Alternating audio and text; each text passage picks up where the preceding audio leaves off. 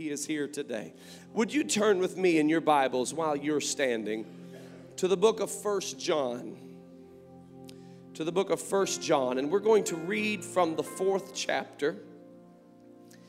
1 John chapter 4, and I want to read some of the most profound words ever penned. And we're going to read them this morning in your hearing and pray that the Lord will speak to us as we endeavor to understand Him better. 1 John chapter 4, and we're going to begin reading at the 15th verse. Whosoever shall confess that Jesus is the Son of God, God dwelleth in him and he in God. Now that word confess is a little more than just opening up your mouth and saying, oh, I agree with that. It means covenant. It refers to coming into covenant with God. And when you come into covenant with the confession that Jesus is the Son of God, God dwelleth in him and he in God. And we have known and believed the love that God hath to us. We have known and we have believed the love that God hath to us. God is love. And he that dwelleth in love dwelleth in God, and God in him. Herein is our love made perfect, that we may have boldness in the day of judgment. Now, when you talk about judgment day, the word boldness doesn't always come to mind. But the writer is telling us here that there is a way of being so made perfect in love that even on the day of judgment, you will have boldness. This is an amazing love. Because as he is, so are we in this world. There is no fear in love. But perfect love casteth out fear, because fear hath torment. He that feareth not is made perfect in love.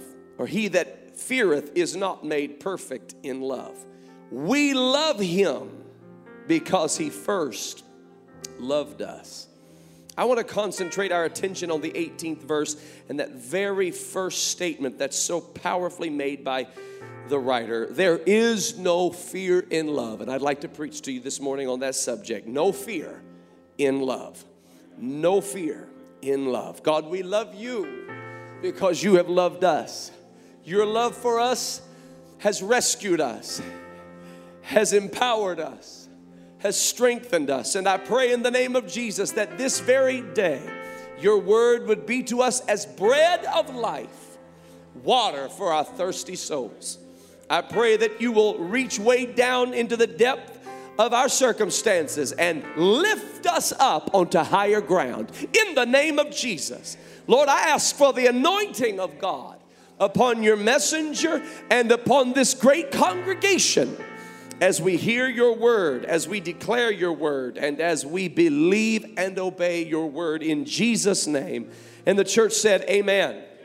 And amen. God bless you. You may be seated this morning in the name of the Lord. Thank you for standing.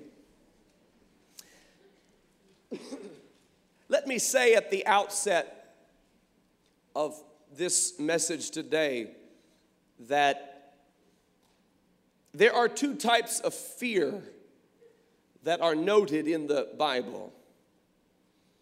And I almost feel it incumbent upon me to make the distinction between these two types of fear every time that I preach about fear. Because one place in the Bible you will read that you are to fear the Lord.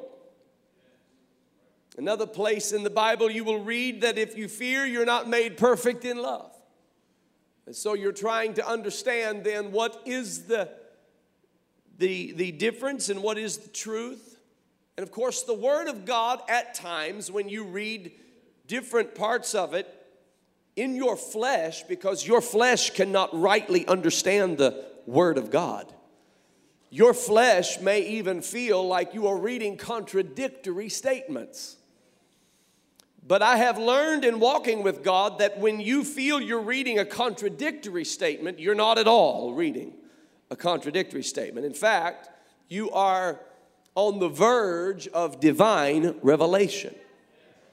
Keep reading and keep studying and keep praying and let the Lord reveal His word to you. The fear of God is different than the fear of death or the spirit of fear. These are two different things. The fear of God is a very healthy fear. It is to be in all of us. Now, it is fear. Make no mistake about it. The Bible doesn't mince words. It is the fear, but it is the fear of the Lord. And the difference between the fear of the Lord and the fear of death is the fear of death or the spirit of fear, it is bondage. But the fear of God is the beginning of wisdom. It is the beginning of knowledge. The fear of God is an amazing thing, and it is actually, it brings health. The Bible says it brings health to your body. The fear of God, the promises pertaining to the fear of God, as outlined in the books of Psalms and Proverbs, are exceeding precious promises. Promises that you and I have learned to believe for, but maybe not even realize they are associated with the fear of the Lord. For instance, the angel of the Lord, you know everybody got a guardian angel? Actually, the angel of the Lord encamps round about them that fear the Lord. The fear of God puts you in proximity to all the divine protections of God. And so when we talk about the fear of God, it takes place kind of like this. Have you ever been in a situation where you knew that you did not deserve the mercy of God? Have you ever been in a situation where you knew you had gotten yourself into such a difficult set of circumstances that you had no way out? Have you ever been in a set of circumstances that you knew you chose your own path and now you're at the end of your path, and just like the Bible says, destruction is awaiting you, and God doesn't have to do it, but He does deliver you? God doesn't have to set you free, but He does set you free. He has the power to crush you, but instead breathes new life upon you.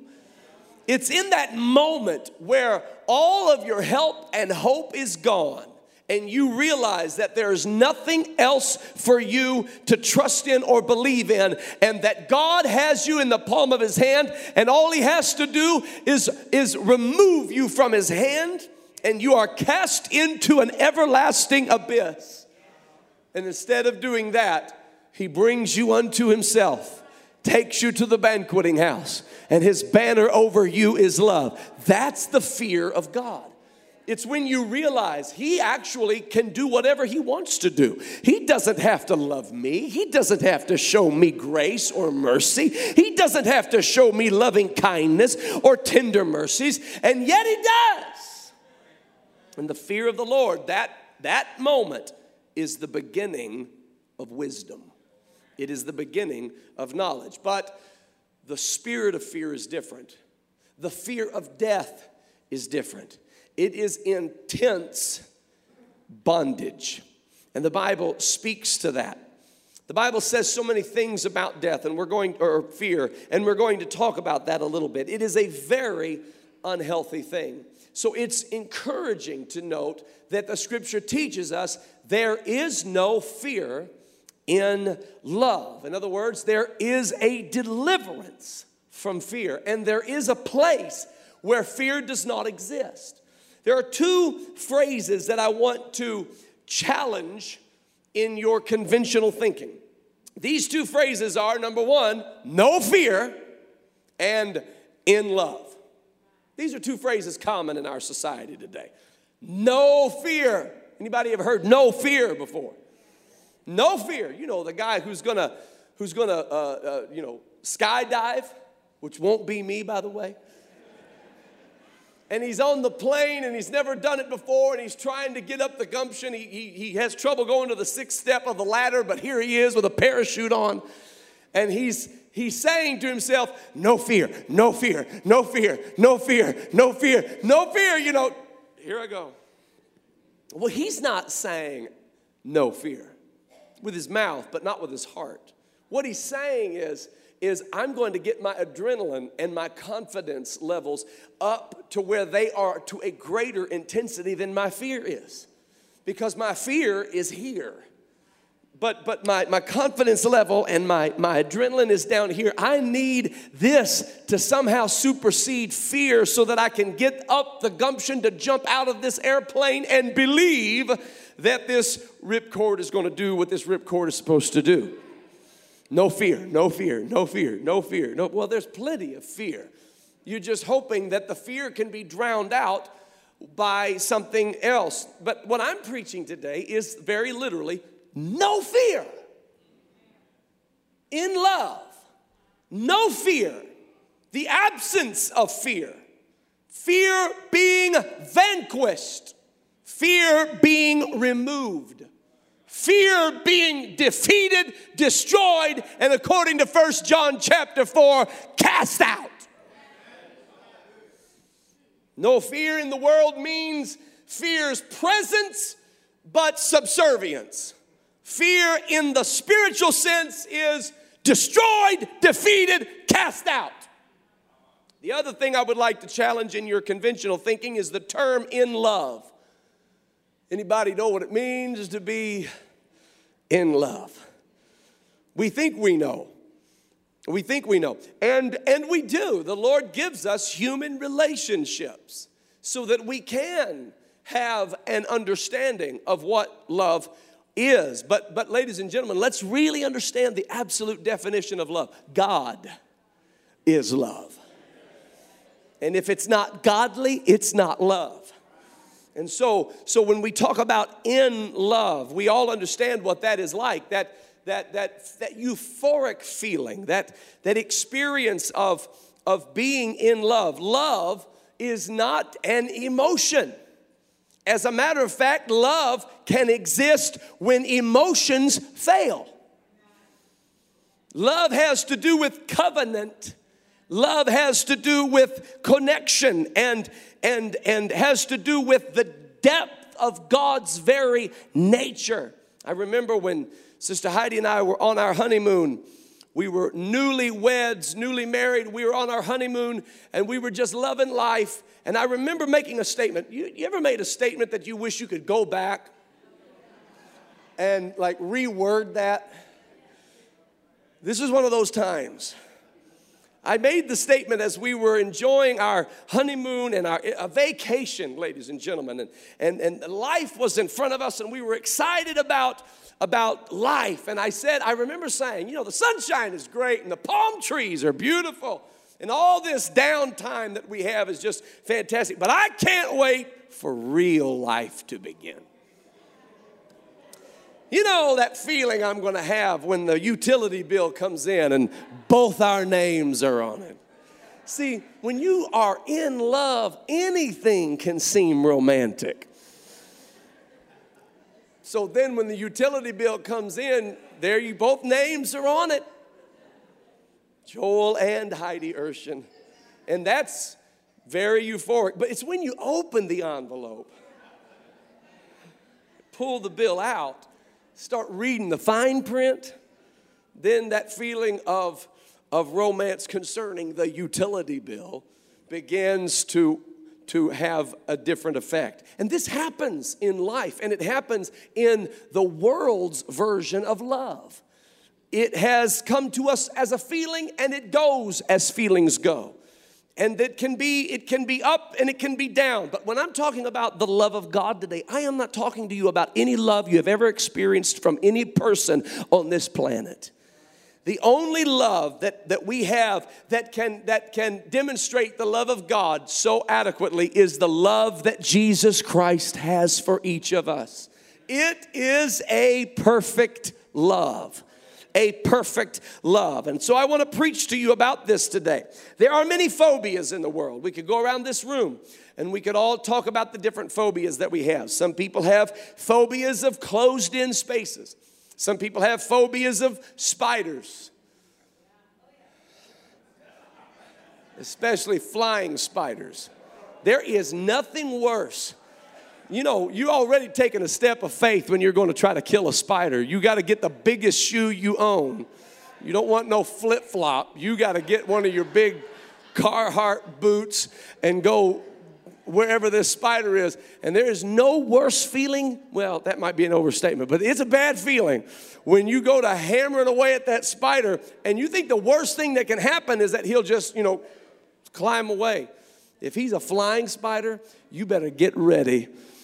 If you haven't danced before the Lord, you're about to dance before the Lord. It's about to happen. It is about to happen. And if that thing is big enough and it gets away from you and you don't know where it went, you just got to sell the house. You don't even, I don't know where that thing went. And we're not going to tell anybody about it. You just come look at the house. It's a beautiful home. We don't know. You might have a guest once you get in. There are phobias, and they are real phobias. And people have, it can cripple them, and it can cripple them emotionally. It can cripple them in a mental way, to where when this thing develops, it could be heights. I understand that. My knees get weak when I am in particular cases where there are heights, and I sense this phobia trying to affect the way I think about this thing. But fear is an interesting thing. The Bible takes us to the root of all fear. The root of all fear is the fear of death. The root of all fear is the fear of death. You don't just fear spiders. You fear that the spider is going to get away from you, and that the spider is going to creep up on you when you least expect it, and that the spider is going to bite you, and that bite is going to have venom, and that venom is going to be insurmountable by your immune system, and eventually it will take you down. You don't just fear driving in snow. You fear that when you apply the brakes, that the brakes won't hold on the ice and the snow, and that it will take you too close to the edge, and that across that edge will be a drop-off, and that the rest could be fatal. And you don't just fear that your symptoms could be bad or grievous. You feel like your symptoms could be life-threatening, and that's why you call 911, and that's why you buckle your seatbelt. The fear of death is a fear that has gripped our world, and it affects everything we think, and it affects everything we do. I wonder sometimes what we would do and how we would live if we did not fear death. What decisions would we make differently? What steps of faith would we take if we did not fear death? How limitlessly would we love if we did not fear death? If we did not fear commitment because we feared death of relationships. If we did not fear death, how would it change our world? But the Bible teaches us from the book of Hebrews concerning the fear of death. In the 2nd chapter of the book of Hebrews and the 13th verse, again I say, I will put my trust in him. And again, behold, I and the children which God hath given me. For as much then as the children are partakers of flesh and blood, he also himself likewise took part of the same, that through death he might destroy him that had the power of death, that is the devil, and deliver them who through fear of death were all their lifetime subject to bondage. All your lifetime is spent subject to bondage of the fear of death. In one particular place, the Bible says, we have not received again the spirit of bondage to fear, but we have, thank God, received the spirit of adoption, whereby we cry, Abba, Father. There is a fear of death. And let me tell you, in the fleshly sense, rightfully so. Death is a most awful demon. It is a most terrible, terrible demon from hell. The Bible says that death reigned from Adam to Moses. This is a normal part of our life. Anybody ever heard someone say, perhaps in trying to console somebody who has just lost a loved one, death is a normal part of life. It is as normal a part of life as birth is. Let's make sure that we say that clearly. Death is a normal part of life on this earth in its cursed and fallen state. It is not a normal part of life as God intends life to be. There should be no death. There should be no one dying. There should be no one fearing death. There should be no kind of a slip or fall that could result in death. There should be no kind of a sickness that could be unto death. Death is not supposed to exist. We should not understand what death is, or what a funeral is, or what an undertaker is, or what an epitaph is, or what an obituary is, or what a funeral procession is. We shouldn't understand the protocol of a funeral service or the work of a mortician. We should understand none of these things, because death was never supposed to be a part of our world. And God, hallelujah, in His love for us, manifested Himself into our flesh and blood, and through death has destroyed the death that the devil brought to us. Hallelujah. And so when you look at the scripture, it teaches us that death reigned. Death was king from Adam all the way to Moses. What happened at Moses that made the difference? What happened at Moses began on the night that the very angel of death was going to come down through the land of Egypt.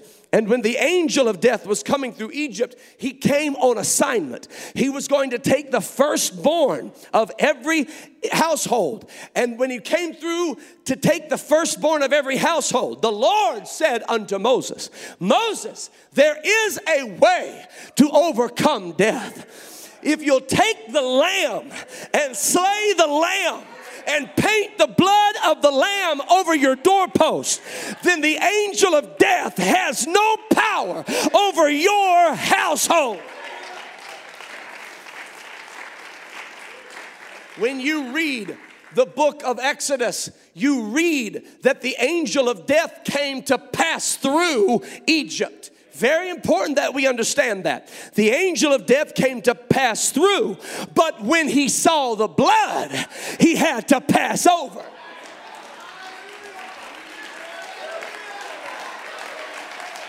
In the devil's plan, there was never going to be a Passover.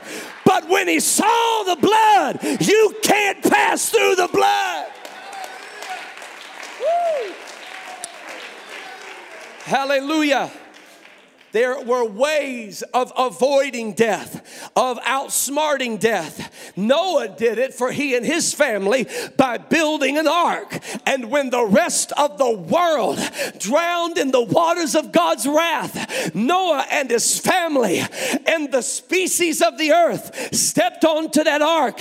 Peter later said that like figure is the same way that baptism doth also now save us. When you are baptized into the precious name of Jesus Christ, you are getting into Noah's ark, and it doesn't matter what waters come from heaven or what waters come from the fountains of the deep.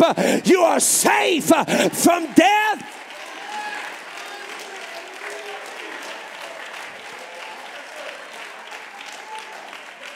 I want to tell you, ladies and gentlemen, death is an awful thing. It's an awful thing. It is the most unnatural thing that has ever come to this planet. And all sorrow and all grief and all affliction and all disease are all evil spawns that have been distributed by death throughout this world. You look at Abraham taking Isaac to the mountain, and Isaac is on the altar being prepared as a sacrifice. He's about to die. But the Lord said, do not slay thy son, for now I know that thou fearest God. There was a ram rustling in the thicket. Abraham took the ram from the thicket, put him on the altar instead of his son Isaac. the Lamb saved the day. This was a type and a shadow of Jesus Christ, who would come into this world. And when he came into this world, he would see the results and the ravaging effects of sin and death that had taken place upon this earth. Everywhere he looked, he saw the fingerprints of death. The man whose eyesight died, Jesus recognized death has touched his eyes. The man whose ears had been prevented from hearing, death had touched his audible abilities, and now his hearing had died. The man who was unable to speak, death had touched his vocal cords, and the string of his tongue had been bound. When Jesus walked into Jairus' house and looked at that sweet little 12-year-old girl laying on the bed, they laughed him to scorn when he said she's only asleep. But he understood something. He understood that the enemy has come into this world to steal, to kill, and to destroy. But I have come for a different purpose. I have come to bring life, and that more abundantly. I want to say to you today that Jesus Christ has come to vanquish death. And by virtue of vanquishing death, he eliminates fear. It's in his love. It's not in your self-confidence. It's in his love. It's not in your willpower. It's in his love. It's not in your ability to be holier than thou. It's in his love. It's not in your ability to be more disciplined than everybody around you. It's in his love. It is in the love of Jesus Christ that we have victory over fear, and that fear has been cast out. Death entered into the world through the sin of Adam. Sin was the door that death came through to enter into this world. This is why preachers must preach against sin. It's not hate speech. It's love speech. It's not hatefulness. It's not mean-spiritedness. Sin is the door through which death enters your life. And Jesus came down, and before he dealt with death, he had to shut the windows and the doorways that man had opened for death to enter. So Jesus entered our world, and here, the world as we had it, we had this thing all messed up. We got windows open, and there are toxic fumes of sin passing through our world, and we're just letting everything in.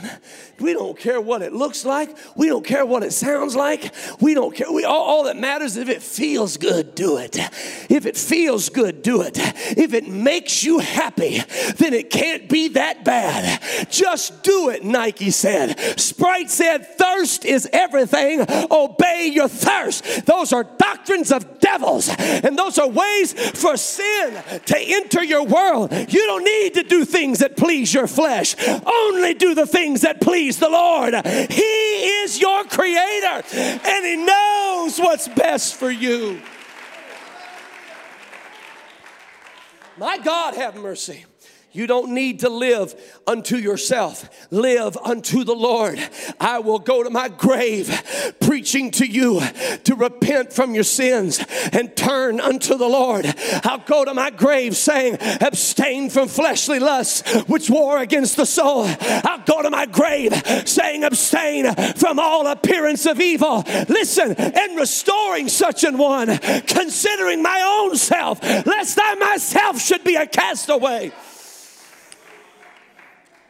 Because sin lets death into your world. Sin lets death into your heart. Sin lets death into your body. Sin lets death into your home.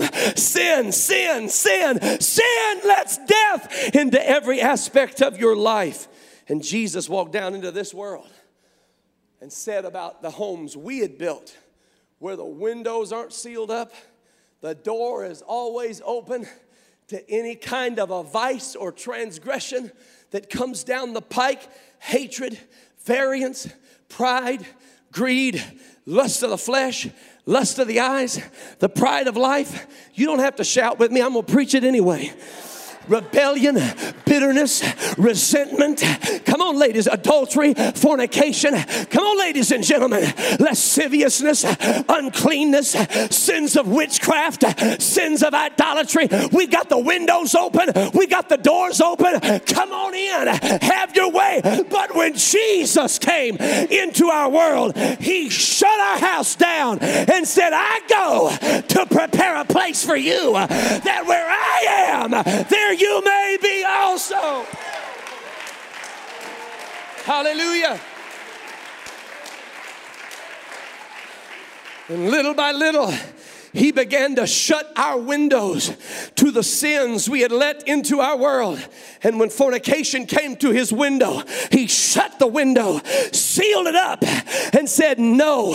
And when lying came to the other window, he shut the window, sealed it up, and said no, no. And when pride, and when envy, and when hatred and unforgiveness tried to sneak in through the basement windows, climb up through the attic windows, climb in through the vents. See, sin can come in like a person. Sin can come in like a fume. And Jesus just taught us how to build your house upon the rock. And sin might have entered Adam's house, but it's not going to enter mine. And he planted his house upon the rock. And he overcame all sin. Folks, I need you to understand this about the Jesus we're worshiping. You may have come into this place thinking, oh, these Pentecostals, ooh, you never know what you're going to see at a Pentecostal church. Because they shout, they run, they jump, they holler, they clap, they do all this crazy stuff. There's a reason we do this crazy stuff. When I couldn't overcome the temptation, Jesus did. When every lame little temptation came crawling my way and I just stumbled and bumbled and mumbled and fell over and fallen in grace, my God was manifest in the flesh, justified in the spirit, walked among men, faced my temptations and overcame them for me. And now all I got to do is get up into his yoke. His yoke is easy. His burden is light. All I got to do is rest in the Lord. Trust in the Lord with all my heart. Lean not to my own understanding. I can literally hold my peace and let the Lord fight my battle. That's what Jesus did for me. So when temptation comes, if I try to fight it with my willpower, I'll just be doing what anybody does. But if I will stand on the word and say, the power of the Holy Ghost sustain me. There is power in the blood. Power in the blood. Let's talk about that blood.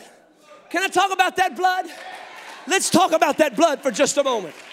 That blood is different than any blood that was ever shed. Different than any blood. Everything that you and I say, do, eat, drink, it's in our blood. Naturally speaking, it's in our blood. Spiritually speaking, it's in our blood. Blood has a voice. We don't understand all there is with blood. We just don't understand it. God said, I have heard Abel's blood calling unto me from the ground. We know that the blood says stuff because our own earthly medical doctors can put it under microscope. They can run it through tests and tell us that the blood demonstrates more than what we could ever understand. But God, who put blood in us, said that the blood talks. I don't understand it, so I won't try to preach any more about it. But I will say that Moses performed a miracle where he turned the whole river in Egypt to blood. That wasn't just red stuff. It was blood. That wasn't just Kool-Aid, it was blood. That wasn't just Hawaiian punch, that was blood. Blood has an owner. It has DNA. It has genetic substance. That blood belonged to somebody. I'll tell you whose blood I think it was. I think it was the blood of the Lamb, because everything in that water died. And that's exactly what the blood of the Lamb did for me when I was baptized in the name of Jesus. Every microorganism of my flesh and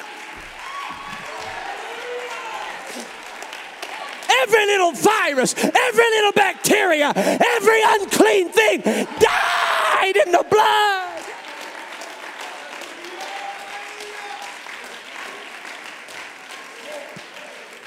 This blood is precious blood. There was no taint of sin in this blood. There was no hypocrisy in this blood. There was no sin in this blood. Never had a lie been told and it be registered in this blood. So when the body of Christ went down into death and went down into the grave, it went down in a way that no other body had ever gone down. It went down flawless, without spot, without blemish. And death was used to, oh my goodness, all the bodies that had passed through death, hell, and the grave. Death was used to getting bodies that were all marked up with lying and greed and envy and abuses of power and hatred and lust and rebellion and perversion. And death was just like assembly line, just moving them on down to the grave and to hell. And just this is how it goes. Yep, move them on down, move it. Keep them, whatever, moving. And then the body of Jesus came down. And death looked at the body of Jesus and started looking for where was there? I mean, I'm looking for adultery. I'm looking for rebellion. I'm looking for bitterness, unforgiveness, at least pride, something, disobedience.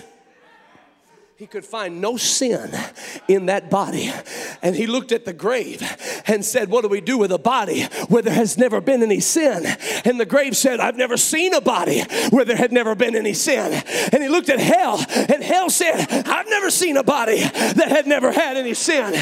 And hell said to the grave, there's only one thing we can do with a body who has known no sin. We gotta let it go.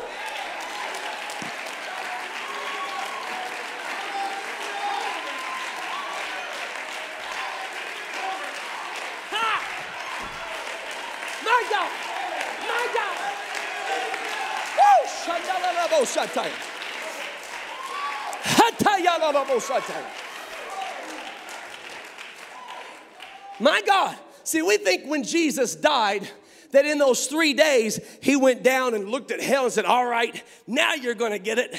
And he had to go wrestle hell to the ground and take his keys from him. And then he went over to death and took his key. Then he went over to the grave. No, that's not how it worked. The moment he died, it was finished. Because that was an innocent lamb on that cross. The moment he died, it was finished. When he gave up the ghost, it was finished. And he has the keys to death, hell, and the grave. My God. Oh, he had death's number from the very beginning. Adam and Eve were all in chaos. Adam was trying to get fig leaves and cover himself, and Eve is trying to get fig leaves. Adam said, it's Eve's fault. Eve said, it's the serpent's fault. And God's just standing there watching them hide themselves. And God walks over to the serpent.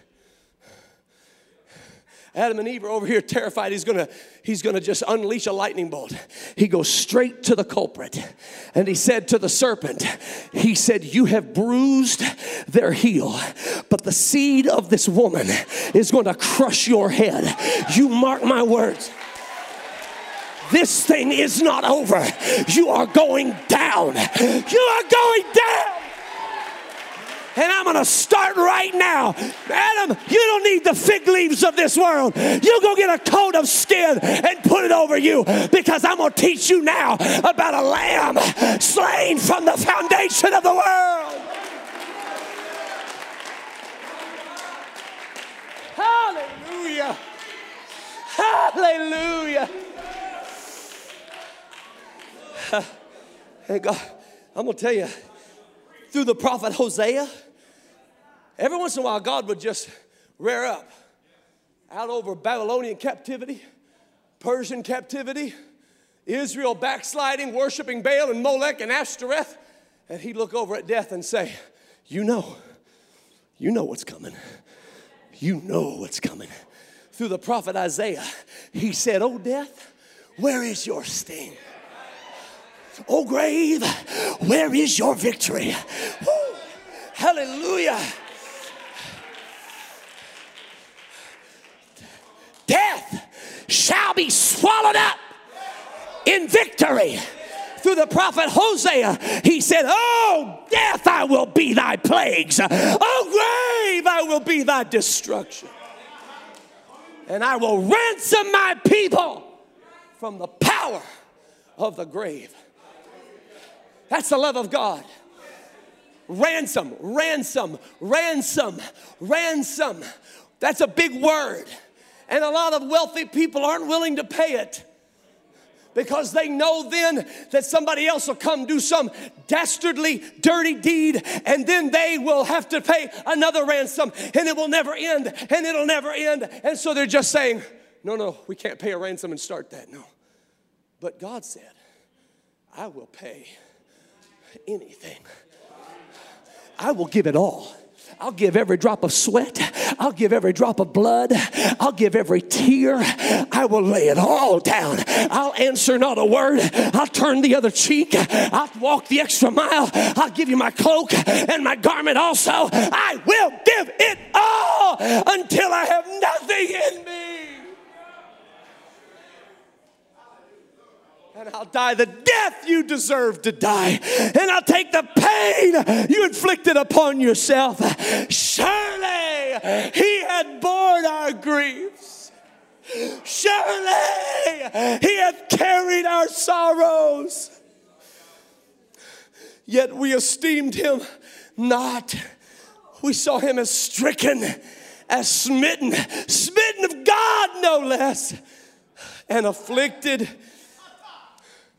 We talk about his stripes, we talk about his wounds, we talk about his bruises, but he suffered in every way imaginable.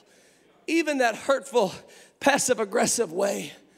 We hid, as it were, our faces from him. There was no beauty in him that we would ever desire him. He had nothing of this world to offer. He just simply said, give me your pain. Give me your mistakes. Give me your failures. Give me everything you ever did to anybody that was wrong. Give it to me. Give it to me. Give me every time you cursed somebody. Put it on my shoulders. Give me every time you transgressed God willingly. Put it on my shoulders. Give me every time that you spoke out against somebody and later regretted it. Put it on me. Give me every time that you snuck around. Every time that you tried underhandedly to deprive somebody of something that was theirs. Every time you stole or killed or lied or deceived. Put it on me. And when they put him on that cross, he became sin. He who knew no sin. He didn't just take our sins, Brother Jesse. He became our sins. What happened to him on the cross is what happens to our sins. The nail, when it went through his hand, was going through our lust. When the other nail went through his hand, it was a nail going through our pride. When a nail went through his feet, it was a nail going through our envy, our covetousness. When the stripes went on his back, it was smiting our leukemia and our diabetes and our cancer. Our cancer was being beaten into submission. AIDS was being beaten into submission. Every sexually transmitted disease was being beaten into submission. He became our sin. Hallelujah. No wonder we say, worthy is the Lamb. No wonder we say worthy, worthy. You know, you can have a problem with the way I worship. That's your business, but it's not going to stop me because he's worthy. He's worthy. And you don't know like I know what he's done for me. You don't know like I know what the Lord has done for me.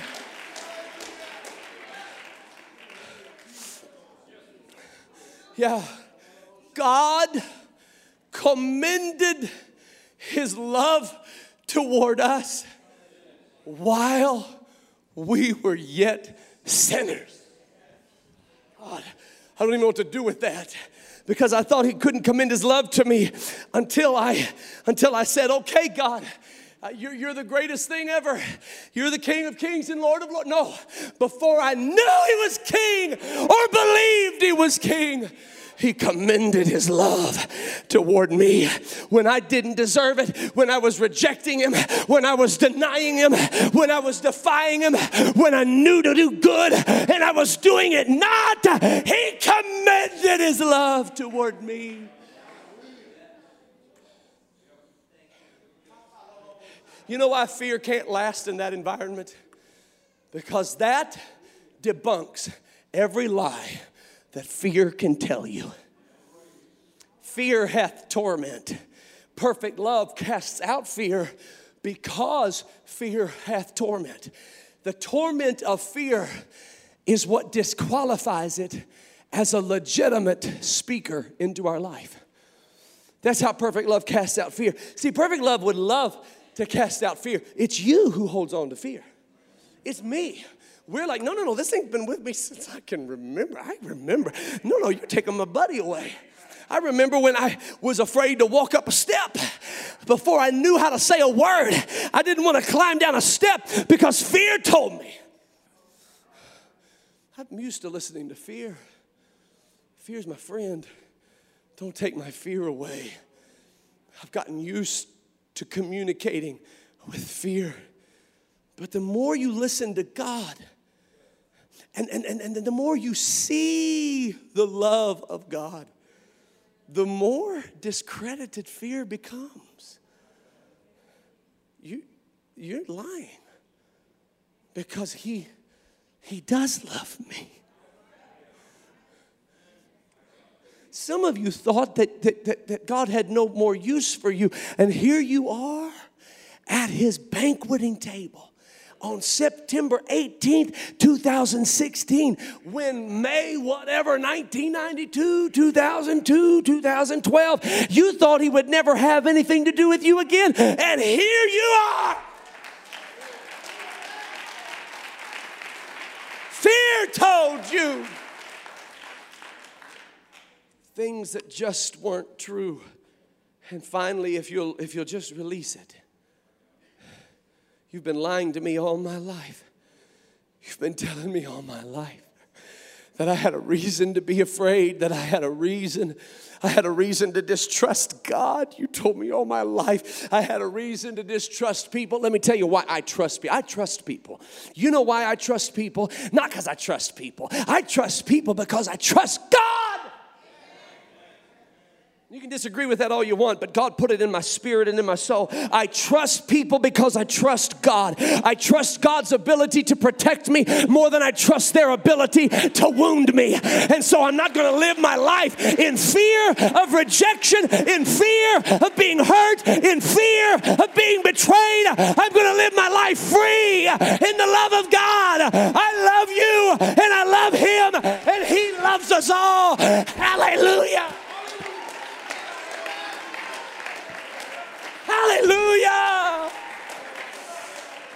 perfect love casts out fear. Hallelujah. You know, you go home today and you go back into the house that is your mind and your spirit and your soul. And when you walk in this time and fear is sitting in your lazy boy recliner.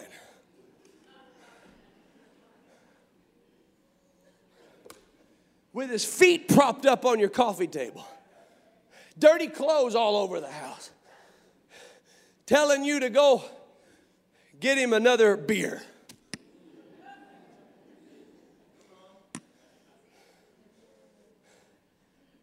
This fear's been with you all your life. You're letting this fear run your mind and your soul. It's time to let fear know, I'm in love. I'm in love. I don't mean a euphoric little high, a temporary little thrill. I don't mean just a honeymoon vacation. I mean I'm in securely. I'm in. His love has enveloped me. His love has wrapped his arms around me. And I'm in the love of God. Where no weapon formed against me can harm me. He that dwelleth in the secret place of the Most High shall abide under the shadow of the Almighty. I will say of the Lord, He is my refuge and my fortress, my God. In Him will I trust. 1,000 shall fall at my side, 10,000 shall fall at my right hand, but it shall not come nigh me. I'm in love, I'm in love, I'm in love, and I'm in love. And I don't care who knows that I'm in love, I'm in love, I'm in love, I'm in love. Glory, hallelujah. Some of you are afraid of what disease is coming down the pike.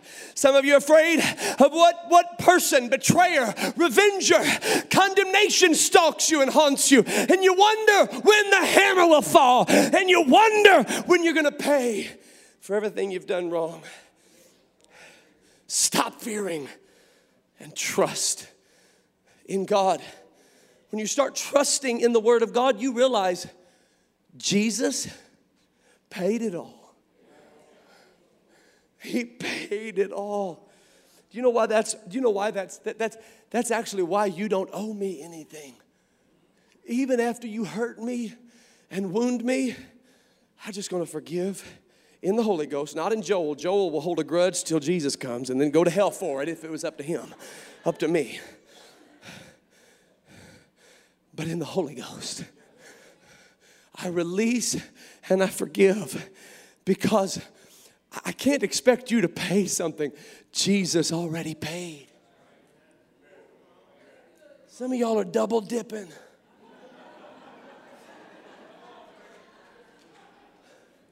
Some of you are double dipping. Jesus already paid.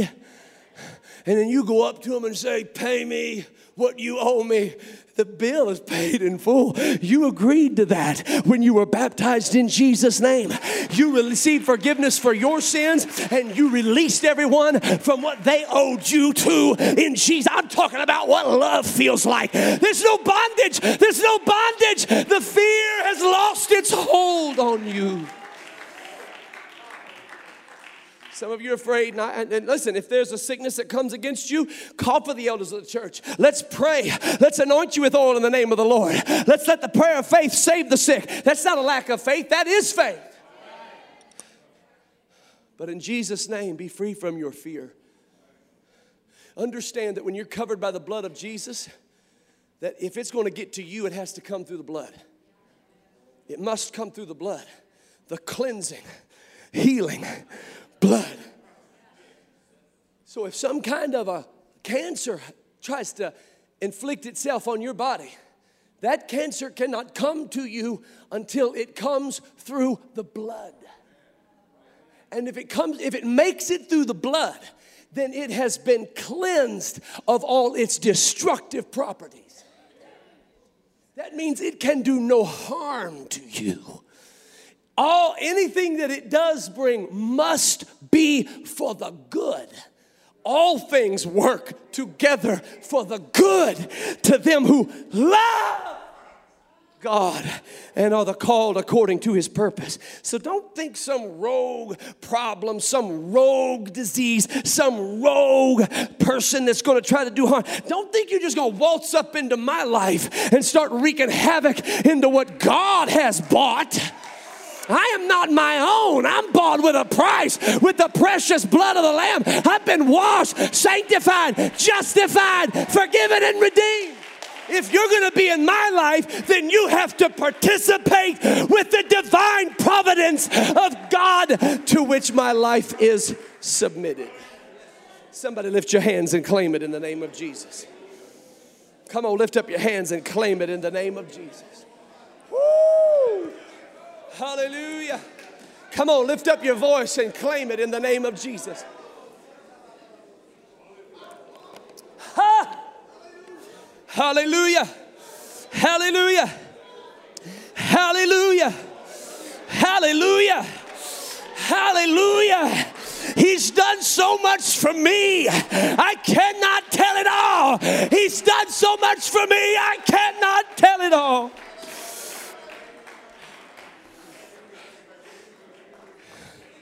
Hallelujah. Hallelujah. Hallelujah. Come on, lift up your hands unto him right now. Lift up your hands unto him right now. Hallelujah. Hallelujah to the Lamb of God. Hallelujah to the Lamb of God. Hallelujah to the Lamb of God. Hallelujah to the Lamb of God. Hallelujah to the Lamb of God. Blessed be the name of the Lord. Blessed be the name of the Lord. Blessed be the name of the Lord. You know the scripture, all liars shall have their part in the lake of fire. Revelation chapter 21, verse 6, verse 5. He that sat upon the throne said, behold, I make all things new. He said unto me, write, for these words are true and faithful. He said unto me, it is done. I am Alpha and Omega, the beginning and the end. I will give unto him that is athirst of the fountain of the water of life freely. He that overcometh shall inherit all things, and I will be his God, and he shall be my son. These are the words of eternal life. You need to hold on to them. We know the scripture, all liars shall have their part in the lake of fire. But before he ever gets to liars, he talks about some other things. He said, but the fearful and unbelieving and the abominable and murderers and whoremongers and sorcerers and idolaters and all liars shall have their part in the lake which burneth with fire and brimstone, which is the second death. There's only room for one king in your life. I wonder if this morning, if we could stand to our feet. Go ahead. Thank you. And I wonder if we could just say, God, help me to open myself up to your perfect love. Because I need this fearfulness to be cast out of my life. There's no fear in love. Folks, this is the revelation that sends missionaries to some of the most remote parts of the world, because there's no fear in love. This is the revelation that gives a man or a woman or a boy or a girl the faith to persevere through the most challenging of circumstances. Because there's no fear in love. I wonder if right now we could just repent before the Lord and say, God, I never really viewed fear as being sinful. This is not a condemning message, ladies and gentlemen. But you have given fear, some of you have given fear authority in your life. And it's time to release that. That fear is trying to take your soul into a bottomless pit. There is bondage. But you're to stand fast in the liberty wherewith Christ hath made you free, and be not entangled again in the yoke of that bondage. All across this building, I want us to lift up our hands and lift up our hearts and say, God, I release this fear to you. I want your perfect love to come cast out this fear. Cast out this fear. Cast cast out this fear. Come on, He's not going to escort it out. He's not going to politely request that it leave. If you'll let Him, the love of God will come grab that fear by His feet and wrists and cast it out of your life.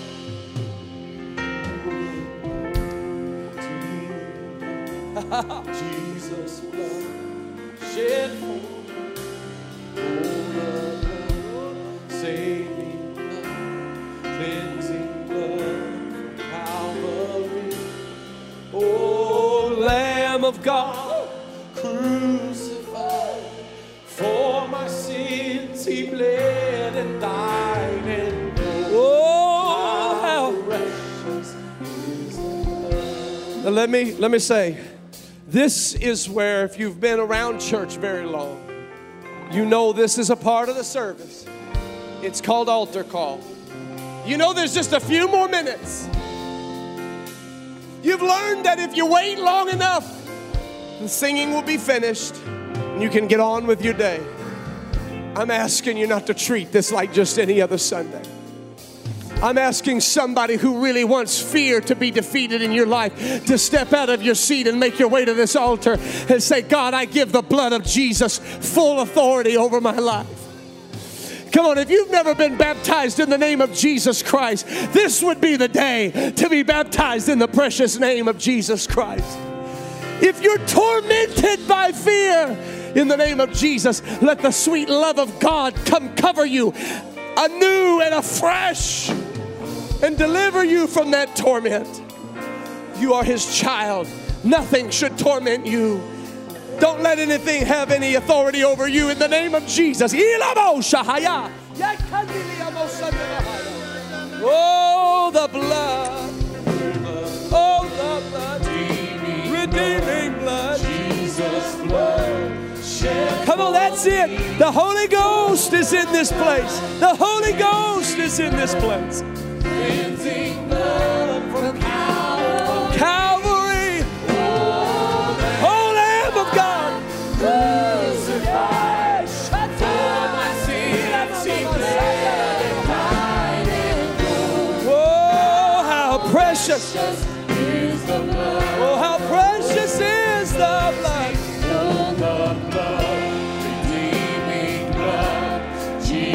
Come on, that's it. I need some folks to come help me pray. There are people receiving victory right now. There are people receiving a touch of the Holy Ghost. Come help me pray in the name of Jesus. Oh, Lamb of God.